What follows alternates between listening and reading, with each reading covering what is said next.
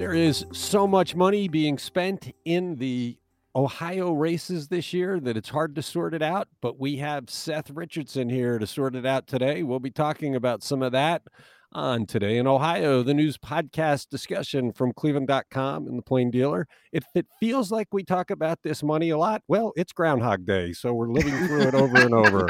Well, it seems very appropriate that the groundhog saw his shadow and we're about to get hammered by this storm. There was no way the groundhog wasn't seeing the shadow. I'm Chris Quinn here with Seth and Laura Johnston and Lisa Garvin, ready for a rollicking discussion. Let's go. Does Warrensville Heights Mayor Brad Sellers face a criminal investigation after reporter Caitlin Durbin found he gave himself a tax abatement using a document containing false information? Laura, we talked about what laws could apply when Caitlin did her story. Now we know they are being looked at. Yeah, absolutely. County Prosecutor Michael O'Malley confirmed Tuesday that the matter's been referred to the Ohio Ethics Commission for review. And of course, what we're talking about is this notarized document that Sellers signed claiming he was debt-free, even though he owed the county thousands of dollars in property taxes when granting himself a tax abatement. So Caitlin broke the story a few weeks back. A few days later, Sellers dropped out of the race to be county executive, and now he's looking at, possible felony charges, fourth degree felonies, if this could come to fruition.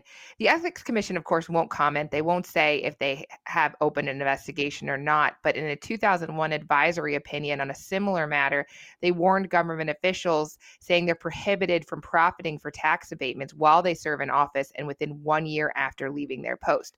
That seems to be spot on what we're talking about.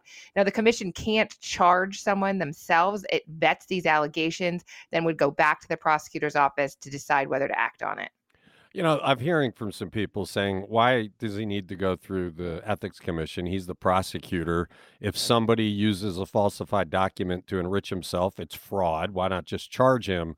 But then there are others saying, by going this route, you take politics out of it. Mm-hmm. The Ethics Commission looks at the laws. They come back and either recommend or don't recommend charges. And then the prosecutor follows the investigator's advice. I'm not sure where I fall. I mean, if there is a falsified document, if he did enrich himself, it seems like it's pretty cut and dried. You could just go straight to indictment. But there are politics in this county, and people do worry about them. And the thing about the Ohio Ethics Commission is, we've talked about them in the past. They don't have a lot of teeth. I mean, weren't they the ones that say, hey, yeah, by the way, householders shouldn't be using his campaign funds to pay for a lawyer, but nothing ever happens of that. So it's all well and good to point out you're not allowed to do this, but then someone has to charge you with it and it has to be prosecuted. But this investigation may also address questions about a conflict of interest, since Sellers applied for this 100% tax abatement, introduced it to council, and certified it on his own home. This is supposed to be reserved for teachers, law enforcement officials, firefighters, and emergency medical technicians. But Sellers says he qualifies because he's the public safety service director. But that's a separate even issue from this signing a falsified document. And conflict of interest law prohibits public officials from participating in property matters which they alone benefit. There's actually a maximum penalty of 6 months in jail or $1,000 fine for that ethics violation. So, I mean, that could come out of this too. Look, the former HR director for Cuyahoga County, Douglas Dykes, got convicted of a crime for falsification in secretly trying to put money back into the county coffers. I can't imagine how somebody that used a falsification to take more money for himself will not end up facing some justice. And I think it's testament to how serious this is that as soon as we reported it, was it 24 hours later, he dropped out of the race. I mean, he surely has lawyers telling him, you got to pay attention to this. So. I just feel like every time this stuff happens, it's like, do you think we're not going to find out? I mean, sometimes people do get away with things. I'm not saying we know everything, but eventually the truth comes out. And then now you're looking at possible jail time because, if he hadn't run for county executive, there was no reason to be looking into his background. Yeah, no, I'm never going to understand why, if you have this in your background, you would put your name up for countywide office. It was guaranteed to come out. If we didn't find it, and Caitlin, because of her sharp eye, she noticed his tax bill dropped and looked at why and found all those records. If she hadn't have done that, I imagine the people running against him for county executive ultimately would have. He shouldn't have run. It's like the Ed Fitzgerald driver's license thing. Right. And the woman learn a lesson from this, people. Yeah, and the woman, not his wife. You're listening to Today in Ohio. Cleveland Mayor Justin Bibb submitted his first annual budget by the Tuesday deadline. Lisa, does it contain any grand ideas or initiatives? People have a lot of hope that Justin Bibb is going to do some dramatic things like make RTA free or provide universal after-school care or something. Anything like that show up yet? Not really. I mean, the budget that he's proposed for 2022 is not looking a whole lot different than the previous mayor's budget. Bibb submitted a $1.8 billion budget for 2022 yesterday. That's up by $23 million. So far, they're expecting about $704 million in spending this year from the general fund, but only taking in $648 million in revenue. That's a $56 million shortfall, but they hope to cover that from reserves that they amassed during the pandemic. They're really juiced with pandemic money right now, so they'll be able to take that from reserves of $131 million. They do have to adopt this budget by April 1st, so that gives them 2 months to do so. The big changes, I think, or the most notable changes that we've seen in the law department, Bibb is requesting a $1.1 million annual increase. He wants to add 10 workers there. That will help implement Issue 24, which will create a new review board for police, what's the word I'm thinking for? Disciplinary cases. He also wants to hire a chief ethics officer and settle all outstanding cases against the city. He's looking to add $2.3 million in pandemic response money to the Department of Public Health.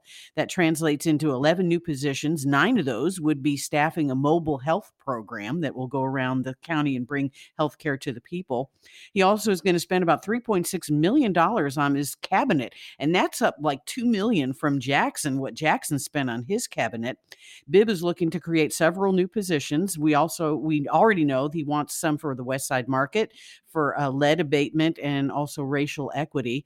Not a whole lot of big changes, but we're seeing some of his, the things he promised during his campaign come to fruition here. Seth, he rode into office with a big part of the vote, really soundly defeated Kevin Kelly, with a lot of hope placed in him that he would do some dramatic things to put Cleveland on the map. How much time do you think he has to come out with a big idea before people start to wonder if the hope was misplaced? Is it 6 months? Is it a year? Is it the whole term? Yeah, I think generally probably within the first 6 months to a year, kind of when voters really want to see something happen, regardless of what it is. That's not unique to, Bibb or anything like that. That happens all the time, right? You get people who come into office and say they want to be transformative in one way or another. And then if nothing changes in the first 6 months to a year, people kind of get deflated and say, oh, well, just like every other politician. So that's a pretty accurate timeline, I would say, for when you might see people getting impatient, so to speak. And look, it's a tall order. He takes office the first weekend of January, and by February 1st, he has to put together a budget of over $1 billion. Clearly, he relies on the work done by the previous administration for most of the framework. But, to get an understanding of that, to get your team together and get it, it's not an easy thing to do. So I don't think anybody's surprised that there's not some really big ideas in this, Lisa. It's just we are all waiting. Right. And we've really put a big burden on his shoulders. And this budget, I'd like to add, this does not include the second half of that $511 million in ARPA money that's due. So that's not factored into the budget. And we also have to look at the RETA situation. I mean, they're expecting $429 million, just like they did in 2021 from RETA taxes. And that's about half the general fund. But we don't know, based on lawsuits and people filing for refunds, how that's going to work out. So he may be facing some budgetary headwinds later. Yeah, definitely he will. A lot of people are going to be putting in for refunds, probably starting this month. You're listening to Today in Ohio. Is the battle for the U.S. Senate in Ohio really a battle of self-funded millionaires? Seth, is this what the founders had in mind when we created the U.S. Senate? It's just really a club for the ultra wealthy?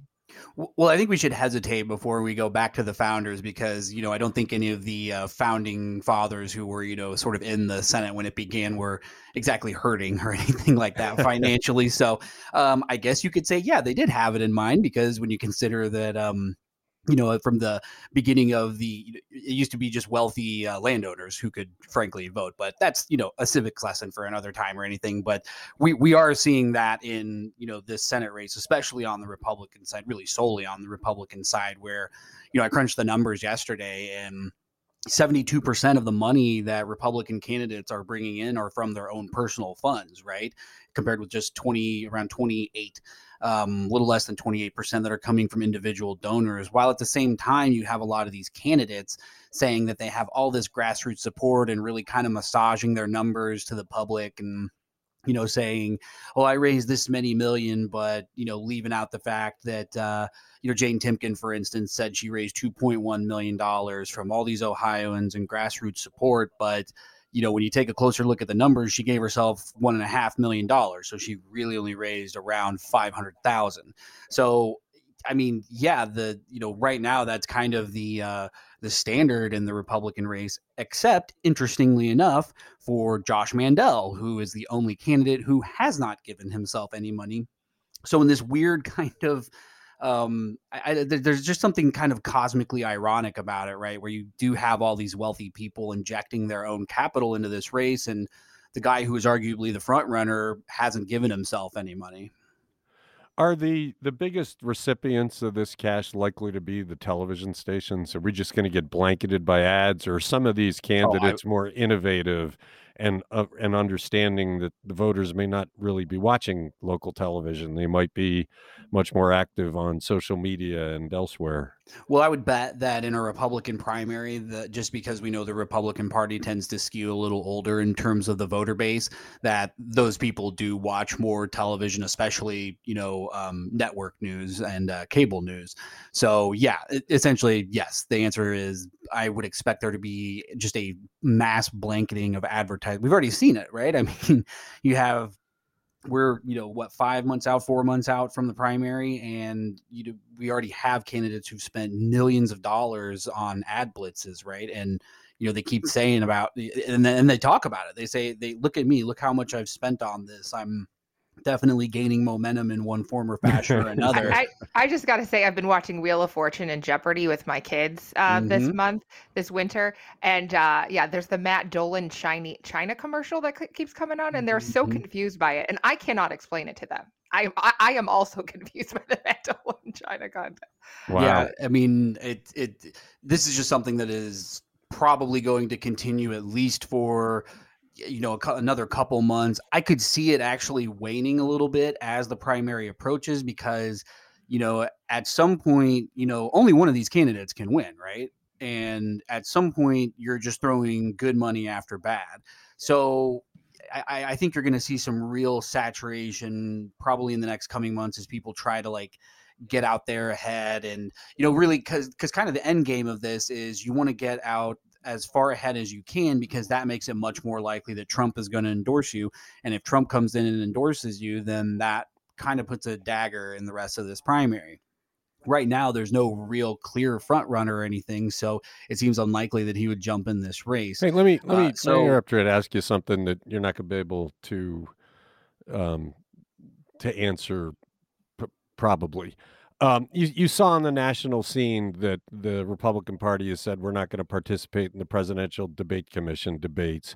Have you heard any of that filtering down to the state level where the candidates are going to avoid the more traditional and unbiased debate formats and just go their own way? Or do you expect they'll debate anywhere they're invited because they're so desperate for attention? Yeah, so at the national level, it's a little bit different because whoever the nominees are, they command media attention no matter what, right? Whereas you do, in a state-based race, people are just kind of less plugged in and don't know the candidates as well. It's just sort of how it's always worked. So I would be a little surprised if, the candidates just came out and said, no, I'm not debating no matter what. I'm just not doing it. The No, only no, that's reason not what that I'm you- asking. That's not what I'm asking. I'm sorry. What what are I'm you asking? talking about is, I'm a member of the Ohio Debate Commission. The goal of that is to put on objective third-party controlled debates where you're not with one party or the other. But which is what the presidential commission has been, and it's been a very successful format. But the Republicans have said, yeah, we're not doing that anymore. We're going to go our own way. And I've wondered whether the Republican candidates would say, yeah, we're not going to have others tell us how to debate. We're going to do it ourselves. I haven't heard anything like that, but I wondered whether you had. No, I hadn't heard anything like that. And honestly, I wouldn't expect it because it's kind of an all publicity is good publicity kind of thing. You don't want to be the candidate who sits out a debate while the rest of them get into it. So, Okay. Because that means that, your opponent gets TV time, screen time, whatever, it gets in the newspaper and you don't. Okay. You're listening to Today in Ohio. This is an oddball question, Laura. What is the oddly fascinating story that we did on what happened to the Super Kmarts? Yeah, Kmart holds a special place in my memory. I think I told you this. In high school, we used to hang out at Super K in Montrose because it was open 24 hours and really nothing else in Montrose was. But at one point, we had 40 Kmarts here in Northeast Ohio. They were part of 2,300 nationwide. But the last Kmart to close regionally was in Talmadge. That was just actually this day in 2020, so 2 years ago. And that store had been opened in 1975. Honestly, I had no idea there were Kmarts left around that long. There are 12 left in the world right now. And so the idea of Kmart was that it was ubiquitous at one point and it owned the market, but it was a middle of the road size. And so it kind of gotten taken over by the super Walmarts and the Walmarts of the world. And basically because it didn't adjust to the growing trends. They're still hulking monsters of buildings that sit empty in many places, although Sean found some that had been repurposed. Yeah, Sean McDonald I think he looked at all 40 of these, almost all, and saw what had happened to them. Tearing down the buildings is more common than reuses. Some are a combination of retail spaces. Others are warehouses. And you look a lot of old malls, they do the same thing to them. Some are sitting still vacant, but Kmart tended to be more in residential areas than places like Walmart. So it's not easy to find a spot to fill them. And they are very distinctive if you were looking at the mid-century ones. There's this one in Solon that became a Sears that I'm like, okay, that's the quintessential Kmart. The one in Montrose that I used to hang out with became like a Home Depot, and there's like an Asian restaurant in it. And I mean, it was that big that it has a Home Depot only takes up half the space. And I think there's a Levin furniture. So these do become eyesores. People worry about them, and it becomes a headache for mayors and city councils to try to fill them because nobody wants a hulking big box store just sitting empty with the parking lot, growing weeds and have vandalism. So it's a really interesting read that Sean put together. Yeah, it's a cool idea, and he executed it well. Check it out on cleveland.com. You're listening to Today in Ohio. How much will an Independence woman receive from her police department for violating the state records law and not producing records? What was she after anyway, Lisa? Mary Jane Horton is an Independence resident who wanted to find out more about the Independence Police Department's quota policy. She saw a TV news story back in 2019, and it talked about how Independence police officers have to, write 10 citations a month and have 2 to 3 traffic stops per shift. So, and it was focusing on an officer, Brian Dalton, who apparently was tapped for not getting his quota or not meeting his quota. So he filed a grievance with the police union. So Ms. Horton, she asked for copies of the quota policy. She wanted a written, warning to the officer who didn't meet the quota, which was Officer Dalton. She wanted a memo on the traffic stop quota, and she also wanted a copy of the grievance. It was filed by Officer Dolan via his union. So the Independence Police Chief Michael Kilbane did reply the next day, but he didn't provide the traffic enforcement quota, and he said he didn't have the officer's grievance because it was in the hands of the union. So Horton filed a suit after 400 days of waiting. She filed a suit in March 2020. The Ohio Supreme Court gave her the maximum fine allowed under the public records law, which is $1,000, but they did not agree to pay her attorney fees and costs. So, that won't be covered, although Justice Mike Donnelly felt that she should have gotten that as well. So, and Ms. Horton also asked for $100 a day in statutory damages. That was also denied. So, interesting. I know that the, Cleveland.com and the Plain Dealer fights this every day, it seems like. I don't know. Do you get $1,000? No, generally not. Once in a while we do. We're getting some money for sanctions for somebody, but we fight it because it's the right thing to do, and we're the champions of it. When a private citizen does it and they're outlaying money to make the government do what they're supposed to do, they should get reimbursed. And really, I was surprised the Supreme Court did not also award her attorney's fees. They should have. The law calls for that. And she should not have to spend her own money to get her government to do what they're supposed to do. These suburban police departments just play games with their residents. Independence is not known for being very resident friendly. You're listening to Today in Ohio. Shontel Brown defeated Nina Turner in their showdown for Congress last year, one that was closely watched elsewhere in the nation. Now they will face off again in the May Democratic primary. Seth, last week you said that because Shontel is the incumbent, she has an edge this time she didn't have last time. But who has the most money going into battle? Well, Shontel does have the most money going in right now. She ended 2021 with $333,000 in the bank. Turner had just around $114,000 in her campaign account.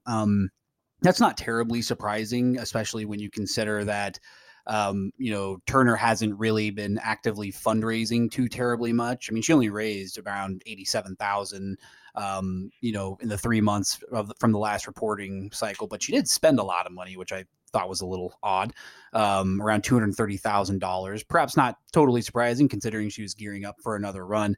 I hesitate to read too terribly much into these numbers as they stand right now, just because the fundraising probably hasn't started in earnest. And we know Turner can, she can turn the spigot on like it's nothing. I mean, she raised $1 million like it was, just easy, like walk in the park last time. So I suspect that there will still be some big money coming in, here before too long. And she just announced, right? It was like 2 weeks ago. Yeah. So she barely has gotten into the game, and there's plenty of time. Like you said, she will command some money. It'll be interesting to see where the lines are. I mean, that really is going to determine whether she has a shot. So we'll have to wait and see what happens with the Ohio Supreme Court. You're listening to Today in Ohio. How do Cleveland police say they significantly improved their rate for solving homicide cases in 2021? Lisa, we slap them around on occasion because their solve rate can drop pretty low compared to other big cities, but they did some things last year that made for a better rate. They did. And at the end of 2021, 64% of homicide cases were solved. That's the second best rate in 9 years. Back in 2019, pre-pandemic, they had a clearance rate of 67%. And they actually have increased their clearance rate in the last month. It's now up to 67% as of today. That's well above the national average of a 50% closure rate.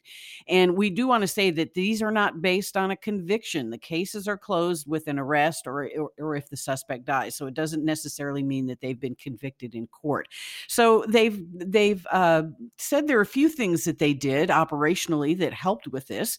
First of all, they added more detectives. They only had 12 back in 2018. They now have 22, although that's below the 38 homicide detectives recommended by the Department of Justice. However, 4 of those Cleveland homicide detectives will retire in May. Caseloads were a big issue. A lot of, homicide detectives teams were catching a lot of cases. And, they're supposed to only do about 3 to 5 cases a year per detective. But on the Cleveland police force, a lot of detectives had more than that in just 1 month.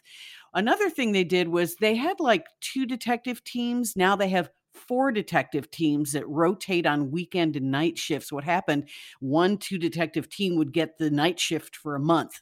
So they would catch all the homicides in that month. So instead of doing that, they're increasing the number on the teams and letting them rotate on a rolling basis. So not one team catches a whole bunch of cases.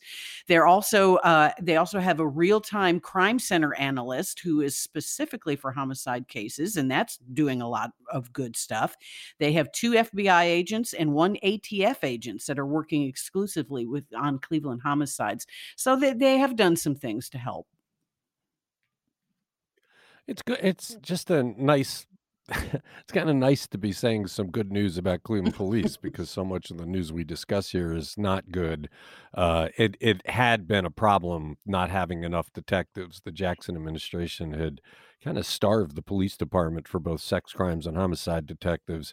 And as you discussed earlier, there's some extra money in the budget for the police department, and so hopefully that'll continue to help out. You're listening to Today in Ohio. How much did the people seeking to legalize marijuana raise last year in their effort to force the Ohio legislature to pass the law? Seth, it sounds like a lot of money, but the cost of getting petition signatures is very high, right?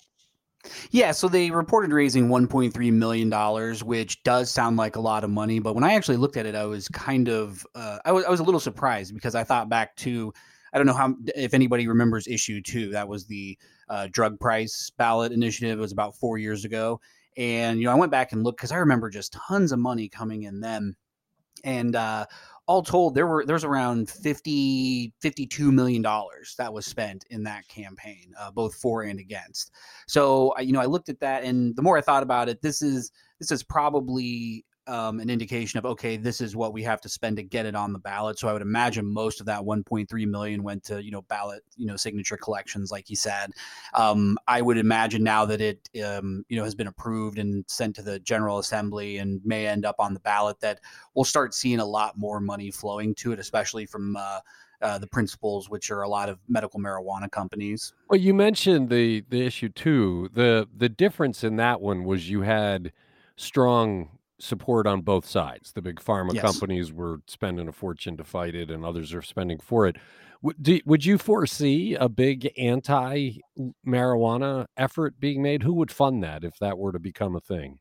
Oh, well, the alcohol industry would be kind of a prime suspect in that, right? I could see that. Have they done that in other states? Have they funded In other states? Yeah, they have. Wow. There have been some states where they have done it. I think the writing's probably on the wall a little bit with that, but Ohio's a little different than, say, a Denver or a Washington or a Nevada or a California. So maybe they might feel that they have a better chance here, or maybe they've seen, I think there was probably some fear in the alcohol industry when these legalization efforts first started. They thought it was going to eat into their profits. I don't know if that has necessarily been the case or not. So maybe there's been a change of opinion on that. The other side that you could see is really like religious organizations, right, who aren't going to support that, and not necessarily just church, but more like evangelical kind of PACs of sorts. I think you could see a lot of money pouring in there, and I mean it's probably worth remembering that there are a lot of very wealthy people who are super anti-drug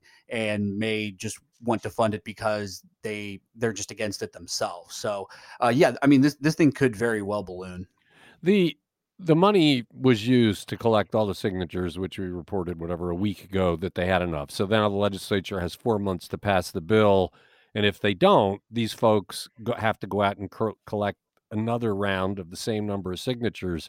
They would have to raise the money again because they've spent their money, right? I'm not sure if they've spent all of their money, but I'm going to guess that if they're putting this money in to get it on the ballot from the get-go, they're already assuming that the legislature is not going to pass it. So the money's probably there, no Okay. problem, right? That's all kind of part of the plan. If this was just an entirely 100% grassroots operation, then it might be a little more difficult. But considering most of this, I think more than half of it, or around half of it, came from the Marijuana Policy Project. The rest of it all came from dispensaries and growers. So you have to kind of assume that they came into this with a plan and said, all right, we need $1.3 million to even just kind of get this through the initial stage. We're probably going to need another call it 1.3 to $2 million after it works through the legislature, and then money on top of that as well. So that's got to be part of I assume it's part of the planning process, because if it's not, then it's just really poor planning on their part. Okay. You're listening to Today in Ohio, and that'll do it for a Wednesday discussion. Thanks, Seth. Thanks, Laura. Thanks, Lisa. Thanks to everybody who listens. We'll be back Thursday to talk about the news.